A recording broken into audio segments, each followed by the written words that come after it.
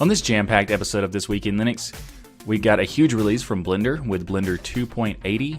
Linux Mint has released their latest version of 19.2, and System76 announced a brand new laptop. We'll also check out some Linux kernel news because Valve is proposing some new game-friendly changes to the kernel, and there's some news regarding floppy drives of all things.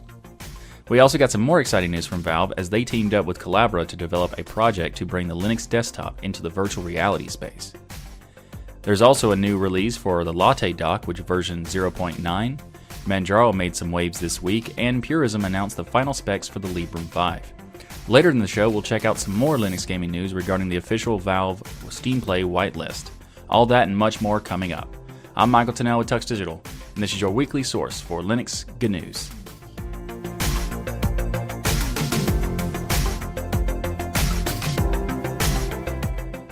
This episode of This Week in Linux is sponsored by DigitalOcean. DigitalOcean offers the simplest, most developer-friendly cloud platform. It's optimized to make managing and scaling apps easy with an intuitive API, multiple storage options, integrated firewalls, load balancers, and more. You can get all this plus access to their world-class customer support for as low as $5 per month. DigitalOcean also makes things for the community, such as the 2,000 cloud-agnostic tutorials to help you stay up to date with the latest open-source software, languages, and frameworks. You can get started on DigitalOcean for 1 month for free with a $50 credit by going to do.co/tux. That's do.co/tux.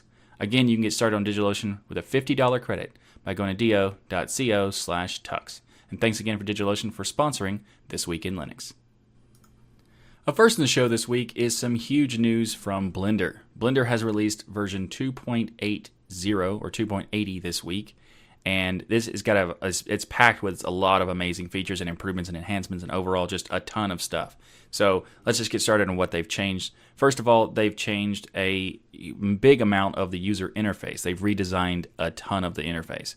They've also changed it where you can use left click for selection now as a default behavior, and you can choose it when you first load Blender which one you want to use. So if you are a long-term user and you're used to the right click for selection, which is like no new user is, you can choose to use the right click if you like to, but by default now it's left click, which is great because, well, it's weird that it's been right click for 20 years. Anyway, there's also done a new real-time renderer called Eevee, and they've improved some cycle stuff like for performance. They've added new widgets and toolbars. They've added support for Grease Pencil 2D. They've added new application templates, so you can have different application or like UI specific tasks. So for video editing, 3D modeling, 2D animation, sculpting, VFX, and all kinds of stuff. So you can easily switch in between which mode you're working on in the new version of 2.80. So there's actually quite a few things that it's it's hard to say because of how much has changed because they've been working on this for like 4 years or so.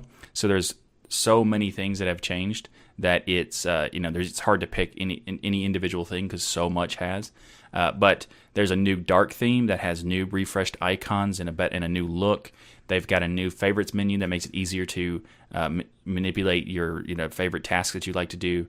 They've added new startup templates for the video editing, VFX, and everything. And especially like I've been using Blender for a very long time in a variety of ways, but there's such a huge learning curve in every aspect of Blender that it makes it difficult to get started in various parts of it.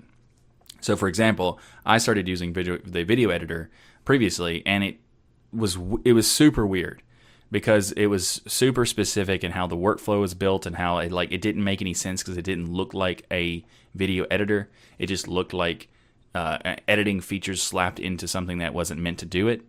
But now with this newest version, I have tested out a little bit of testing with the latest version that has changed the interface completely so it feels like a video editor now, which is really cool. I mean, there's some tweaks that I'm going to make anyway just to do it for testing and stuff, but overall, it's awesome that they're doing this, that they did so much changes and they made the video editing so much more fitting the expectations of people who already do video editing, because there's a certain structure and interface that has been like the standard for a very long time, and they were kind of ignoring it, and now they're actually implementing it, so that's awesome. But anyway, Blender is a fantastic editor. in various different ways. Like it's whether you're doing 3D animation, where you're doing 2D animation, where you're doing 3D modeling, whatever. Blender can do a ton of awesome stuff. So like the list goes on for all the changes, but overall, like there's a lot of cool stuff. For like, for example, we talked about the Eevee, and it's a new physically based real-time renderer. It works on both as a renderer for final frames as well as an engine driving Blender's real-time viewport for creating assets. So you can actually get rendering in real time as you're building it. So it makes it faster in the long run for the final render, but it also makes it where you see things that you're working on in a more clear detail rather than just, in the model structure and then having to look after the render to see what it looks like. It's really cool. So if you're interested, I have a link to in the show notes for Blender 2.80 because, well, I'm personally really excited to try out in a more, bigger scale, the video editing part of it, because like I know for a long time that Blender's been a really good video editor, but it also has been like a really huge learning curve. And in order to do certain things, you'd have to do like 15 different functions just to get something that seems simple. And this one, based on my current testing, seems a lot more geared towards actual like streamlined video editing. So I look forward to that. Again, I have a link to 2.80 of Blender in the show notes.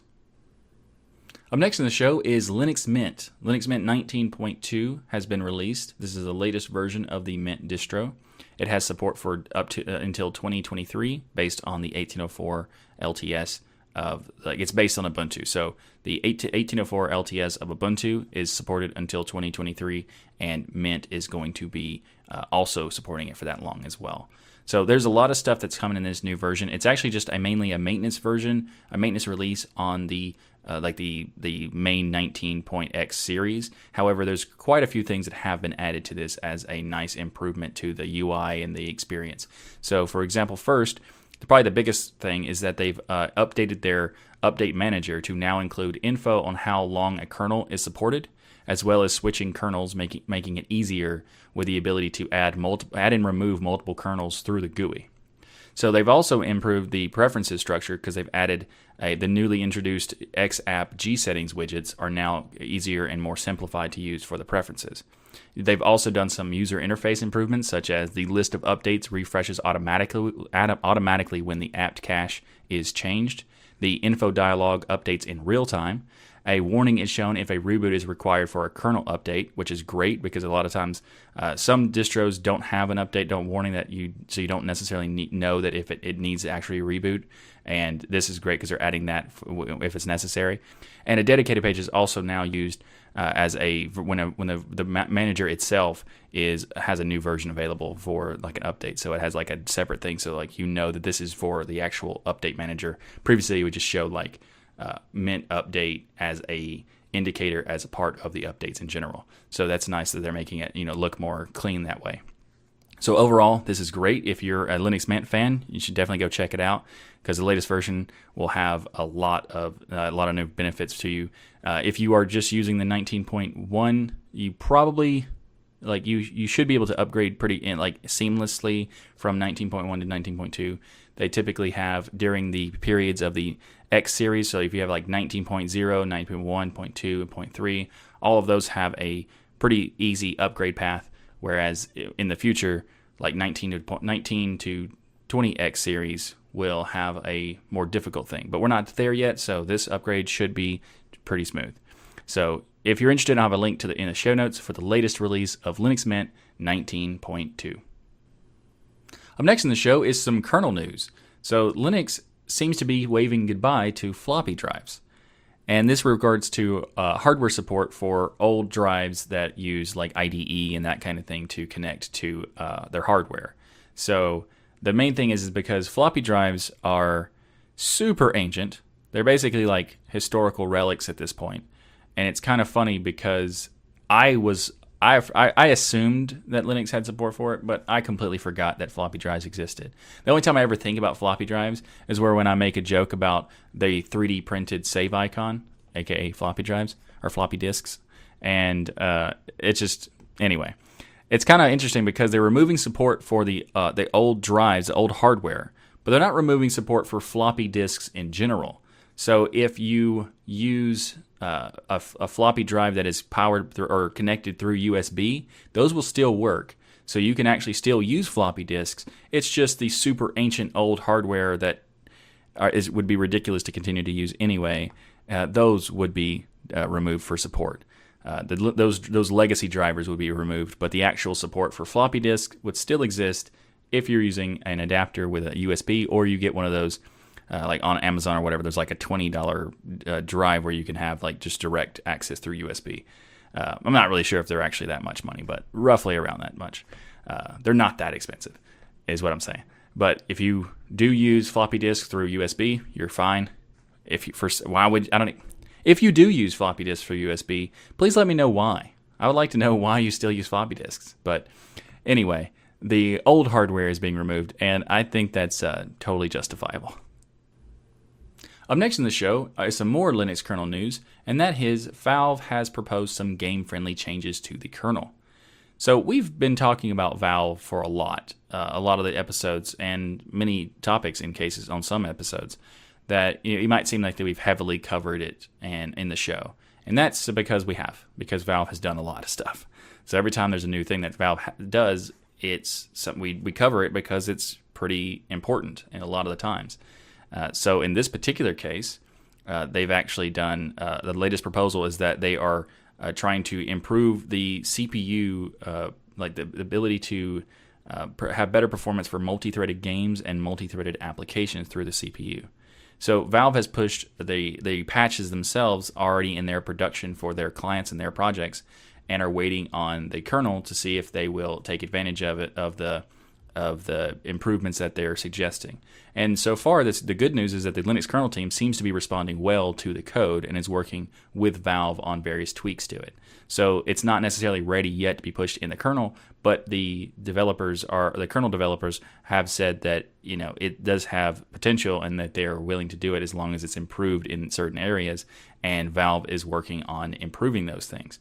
So this has a lot of possible impact, not only just for gamers, but also for non-gamers, because it will improve multi-threading applications as well, making it a better experience in general for everyone on the Linux desktop. So this is definitely a big win for the Linux ecosystem, and it's one of those things that might not seem like a very important thing because it's like a very deep down kernel level change that has improvements that don't seem that much, like it's like a 5% improvement for performance, but overall, because it's improving, it improves a lot of things. It makes it possible to do a lot more stuff. For example, 5% improvement on Proton is actually improved and is better because it makes it better support for different games that are not necessarily Linux native.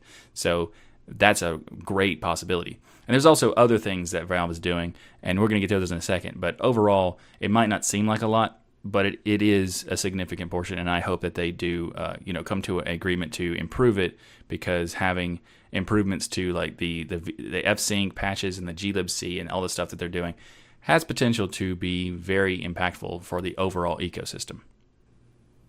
Another thing that Valve is involved with that is definitely obvious, and you can see the impact that it could have, in that they're working with Collabora to develop the XR desktop. Now, what the XR desktop is essentially doing is it enables interactions with traditional desktop environments in a virtual reality space. So this is awesome because it has the possibility of making Linux window managers aware of VR and able to use VR runtimes to render the desktops in a 3D space, given the ability to manipulate them with VR controllers and all that. It's very interesting. So it has support for Valve Index and the HTC Vive, and it's not limited only to VR compositors, which is one of the things that the VR ecosystem currently has to deal with. But now, using this XR desktop, it makes it possible to integrate with a variety of existing Linux and desktop environments. Now, currently, their only initial focus is on GNOME and KDE, but it's designed to work with any desktop. So at some point, their hope is to have all desktops supported. But right now, they're only supporting GNOME and KDE. So, but that's pretty cool either way, because you have to start somewhere, and this is still pretty awesome. Like this is amazing that they're even doing this, because it kind of like pulls you into the idea of like Minority Report, where you have all your windows in a 3D space. Like obviously not the same thing, but it's still really awesome that you could do that. So they showed demonstrations of like resizing and scaling and moving around the applications and all kinds of stuff that it looks like it has a ton of potential, and it makes it possible for people to do all sorts of stuff with VR, because at that point every application that is on the Linux desktop would be able to support VR usage, which is really awesome. It's also kind of interesting to note that the Windows experience for VR is not very good, because when you go into VR for Windows applications, you basically just have a virtual monitor that you're sitting in front of that just shows them exactly the same way as if you were just looking at it on a regular monitor, which is like, so you go into VR to look at another monitor to then use the same things that you would use.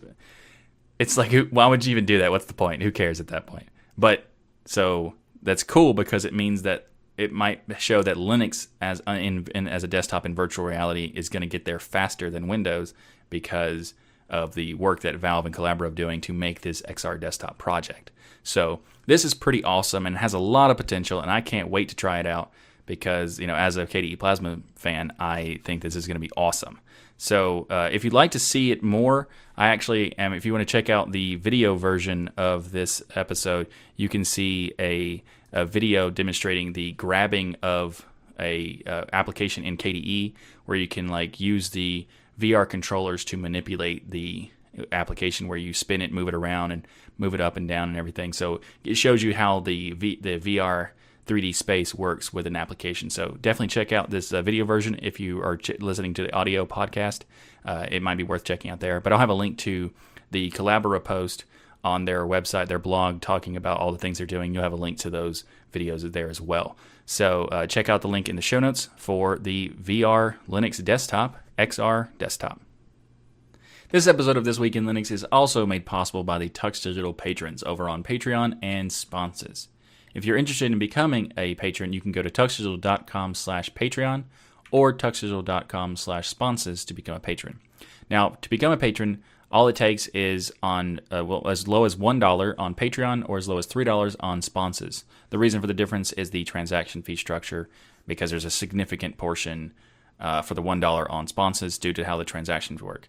And that's actually kind of true on Patreon now, but the Tux Digital channel is grandfathered in on a different structure, so it's cheaper on Patreon, which makes it possible to do that $1 thing. But anyway, if by becoming a patron, you're not only just supporting the channel and the podcast, you're also going to be able to get rewards and perks by being different tiers, whichever one you select to be a part of. And you're going to get benefits that's like early access to episodes, access to be a part of a live stream, a monthly live stream that I'm starting to do for patrons, and many more things, including potential swag that I'm working on. Maybe doing definitely going to be doing some discounts for people who are patrons to get merchandise for like the Linux is Everywhere T-shirt and that kind of thing. So if you would like to, not only you're benefiting the channel, you're also going to be able to get some rewards and perks by being a part of being a patron of the channel. So again, if you want to become a patron, you can go to tuxdigital.com/sponsors or tuxdigital.com/Patreon to learn more. And thank you to everyone who is contributing at the moment for being a patron. It's amazing, and it makes it possible for me to actually do this show. So thank you very much for your contributions. Up next in the show is some news from the System76 crew about a new Linux laptop that they're releasing called the Adder WS. The Adder WS is a 15.6-inch 4K OLED laptop with NVIDIA RTX 2070 graphics. This laptop is actually not out yet, but it will be coming out pretty soon. It says August 8th is when they're going to be announcing the release for it. So right now it's not, as the recording is not out yet, but it will be released pretty soon. So this laptop also has a CPU that can go up to 8-core Intel i9 options, and also options for up to 64 gigs of RAM. And you can also get some two M.2 SATA or PCIe NVMe drives for the storage, as well as another drive for the hard, actual storage. But this is for the system stuff. And they also have a nice multicolor backlit keyboard. So if you want to have you can choose whatever color you want to have the keyboard to do the backlit, which is really cool. They've also have two USB Type-C ports, and the thing that's cool about these is that one of them supports DisplayPort and the other one supports the Thunderbolt. So you can have you can do video out through the USB Type-C, as well as video out with a full-size HDMI port, as well as a mini display port. So you can have up to 3 external displays if you want to, based on this hardware. And you also have 3 more USB 3.0 and an SD card reader slots.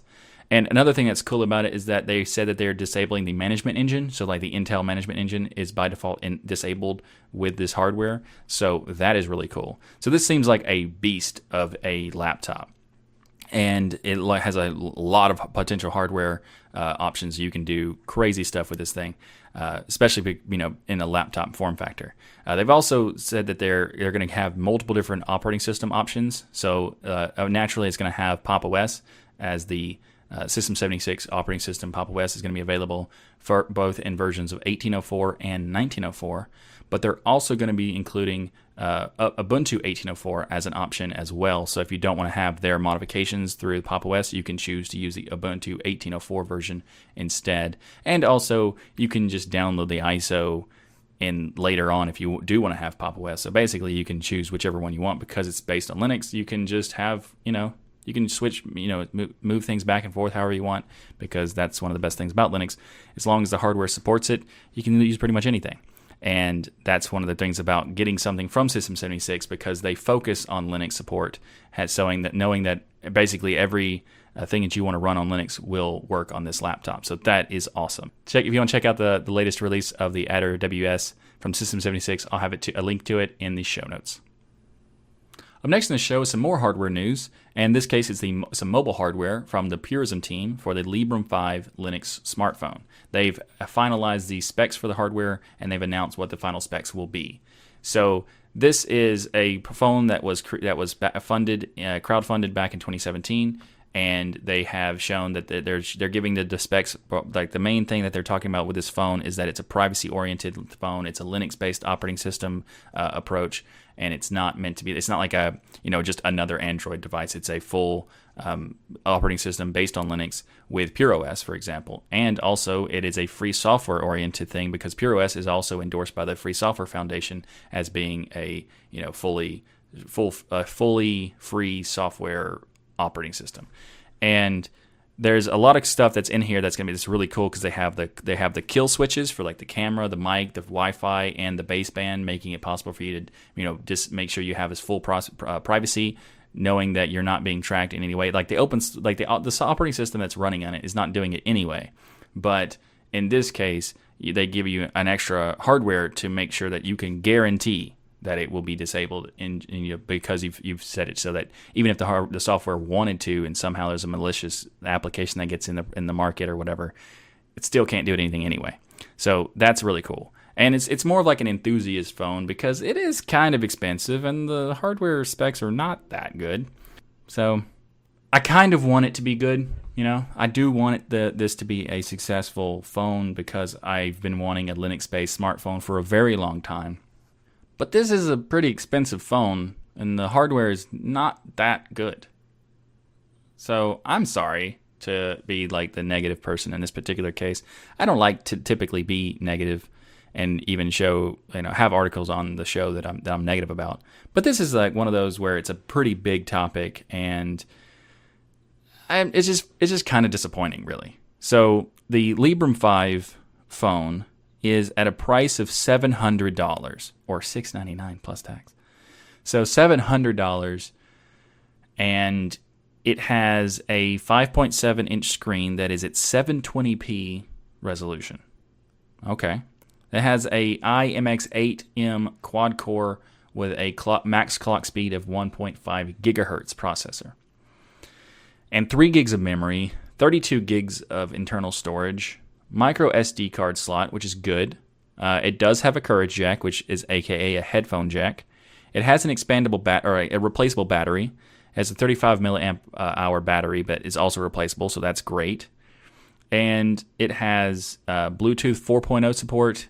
It has support for 3G and 4G modems.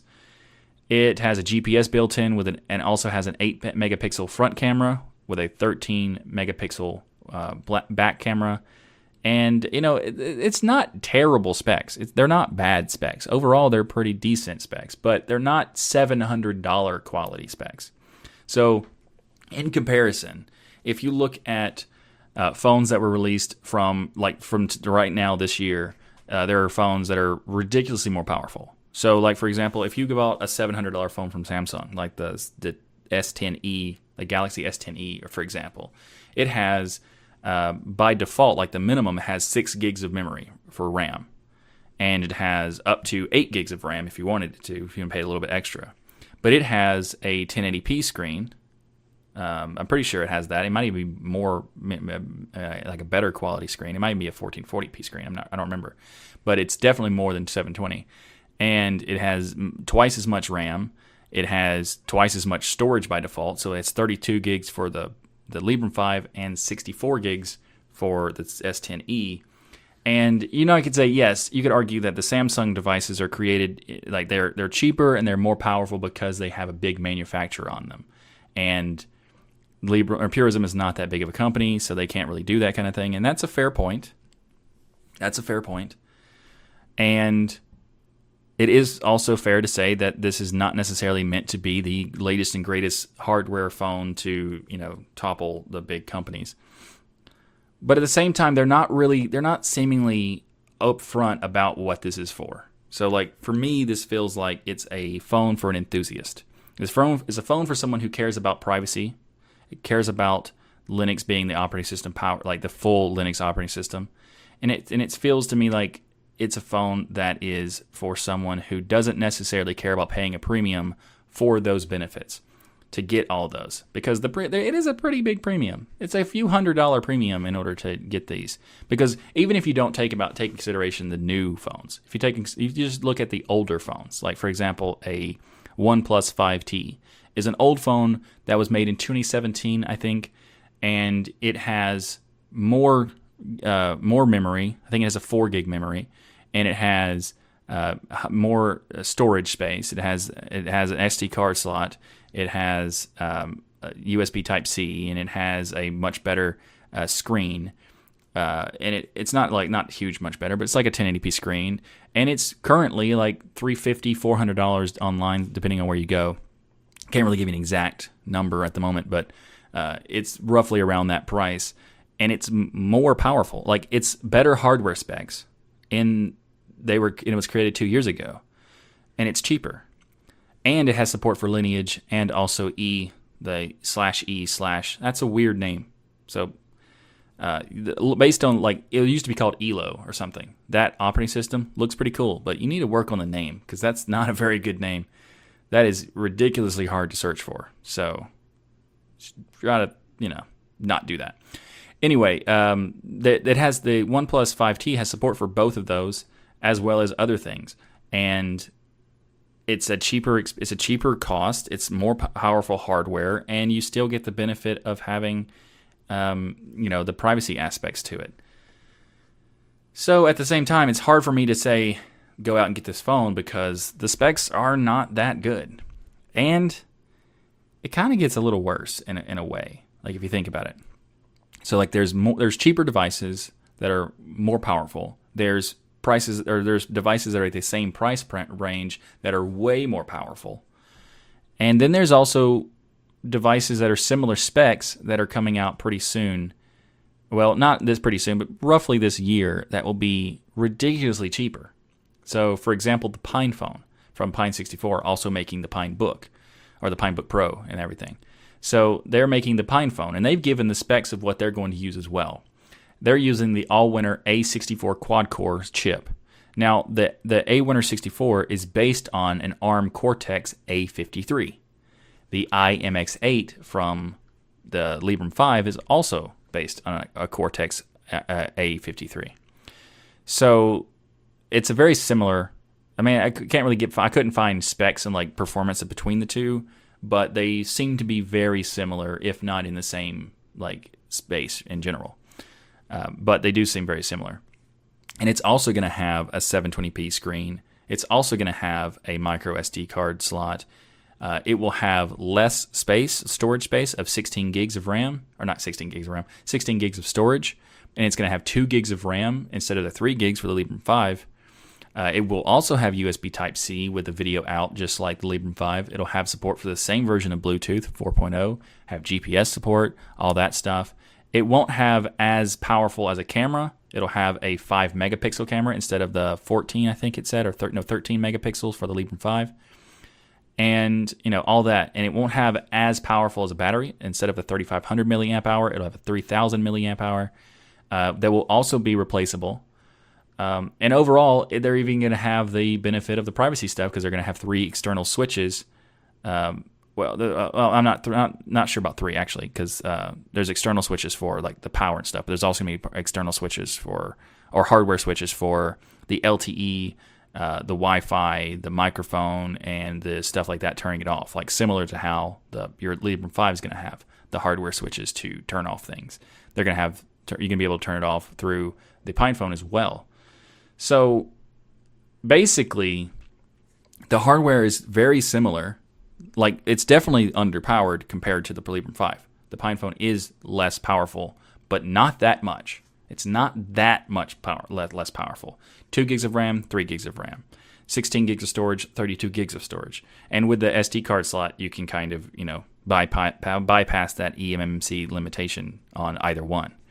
And the rest of the stuff is very similar. The only thing that's not that similar is the camera's power, like the camera having a 5 megapixel versus a 13 megapixel, and having a 2 megapixel front camera versus a 8 megapixel front camera for the Librem 5.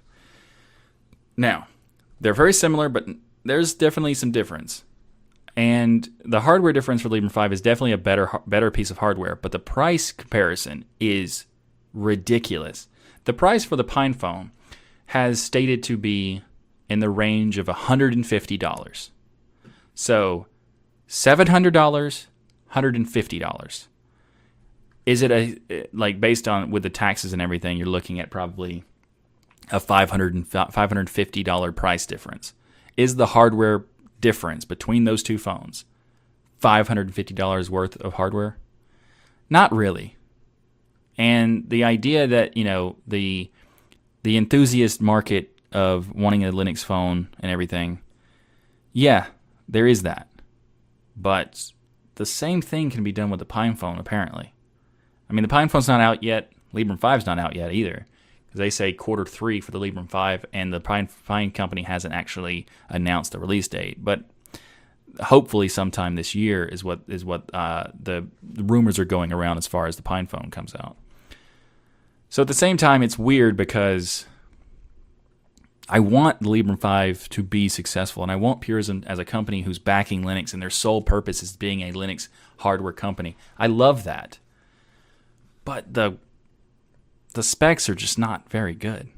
They're just not. Especially if that price was not $700, those specs would be okay.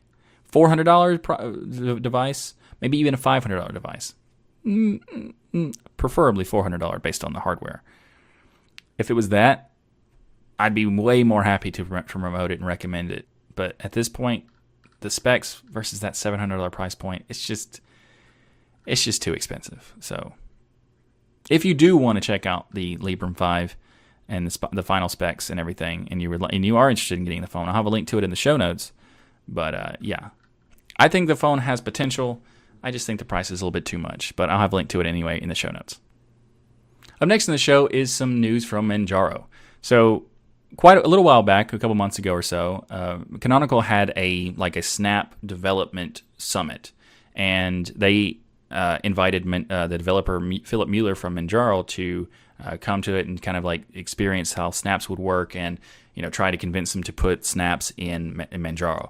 And they have actually done so. So this latest announcement is that Manjaro is going to be including snaps, so you can have Snap Store access for the various different editions of Manjaro. Now they're only going to be starting with 3 of them at the moment. The KDE Plasma, the XFCE, and the GNOME editions will have support for Manjaro. for the Snaps store in the Manjaro. In the future, there might be other editions that will have support as well, but for now, just these three. And there's also been some other news regarding Manjaro that has been a little bit dramatic and a little overblown, in my opinion. But at the same time, the result kind of makes it good. Like, is the drama resulting in something good in this case? Yes. But is it really necessary for this drama to happen? Not really. So, anyway, Manjaro had announced on their forum in the next release for 18.1 that they would be replacing LibreOffice with FreeOffice. And now this came out with a lot of criticism regarding, people being disappointed that the distribution seems to be dropping the open source software approach and the free software stuff. And, by adding this proprietary software, it kind of like negates their, the perceived aspect of the distribution of not, being for free software and everything. But Manjaro is not really that anyway. So, like, they have Steam by default, and that's proprietary. So if you automatically get Steam as a client built in. So they're not necessarily focused totally on the free software thing. But I still understand why people were bothered by the FreeOffice, because there are some issues that FreeOffice had. For example, FreeOffice had an issue where it didn't support to saving to Microsoft Office formats. So you couldn't save in PowerPoint or Doc or XLS files and that kind of thing. You could open those, but you couldn't save it. So it kind of made sense that some people would be bothered by that. But I didn't see many people talking about that. Most of the time, the drama was around the, just because it was proprietary, not because of that kind of problem. But anyway, based on all of this, drama that was happening around this particular decision, they've said that they are working on making some modifications to this thing. So they're going to be making it possible to have a ability to select an Office suite. They say, we are currently working on a new module to select the Office suite you may want to install in Manjaro 18.1. They also say the RC5 and RC6 installer images included with FreeOffice, so they could be tested. Based on that feedback, SoftMaker, the people who make FreeOffice, are making changes to the free edition of their Office suite. Then this benefits all users of the free edition, whether they're using Linux or Microsoft or whatever. So it's interesting because by doing this, they kind of created a little bit of a drama that made them have a better overall outcome, and also benefited the users of the FreeOffice, because SoftMaker made a tweet saying that they have agreed to make changes so that it's possible to save Microsoft Office formats such as PowerPoint, Docs, and XLS in the free version, because of this kind of whatever this was.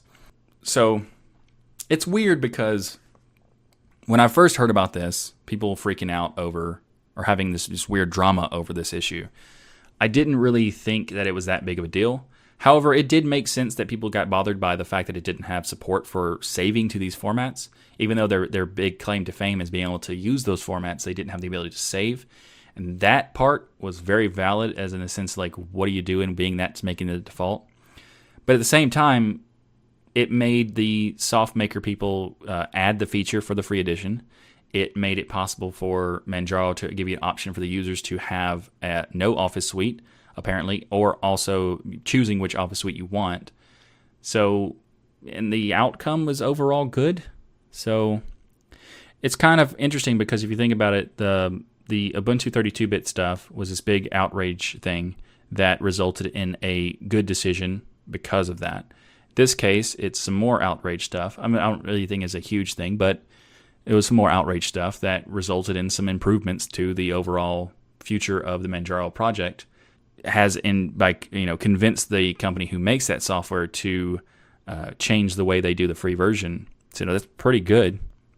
It's just, I don't know. What do you think about this? It's an interesting situation because I think that this was a little overblown in many ways. But at the same time, because of them not having support for those formats, it kind of made sense, kind of justified a little bit of the outrage aspect, or the drama anyway. But them changing it kind of says, like, is the outrage aspect is is that a weapon or a tool to improve the ecosystem based on the decisions that are made? Or is that something that is just overdone and overblown and people shouldn't be overreacting in these cases? I don't know. Just let me know what you think in the comments below, because I think this would be a good discussion to have on this topic. So yeah, let me know what you think in the comments below. And I'll have a link to the Forbes article talking about this particular thing, as well as the updates from the SoftMaker stuff in the show notes below. Up next in the show is the latest release of LatteDock. 0.9 brings better settings and layout enhancements to the overall experience of LatteDock. So after a full year of development, the LatteDock has been released 0.9, and there's a lot of new features in it, including new color painting, which makes it so that the Latte can paint itself based on the current active window. So if you have, like, you're using a certain window, you can make it where it adjusts it so when it connects to, like, it'll blend in with the window itself. So that's pretty cool. It also makes it possible to have better improvement for contrast on the transparencies effects. They've actually added new indicators that are available that can be installed from a Latte Effects page.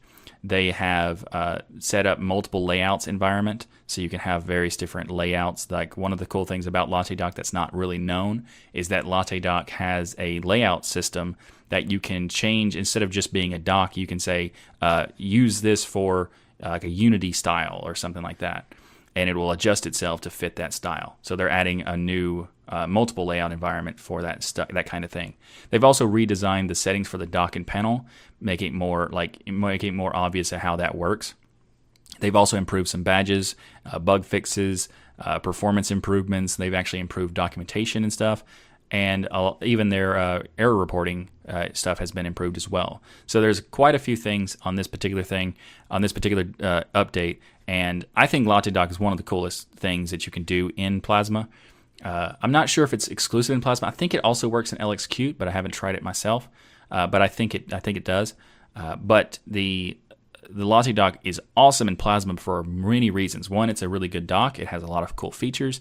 It has a lot of customizations and really cool, like, polish stuff, like, you know, the whole color changing and the transparency effects and that kind of thing.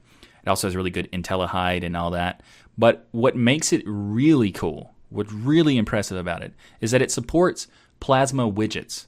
So you can essentially replace your Plasma panels with a LatteDock in every way. You can still have all the benefits of having the plasmoids or the widgets and applets or whatever.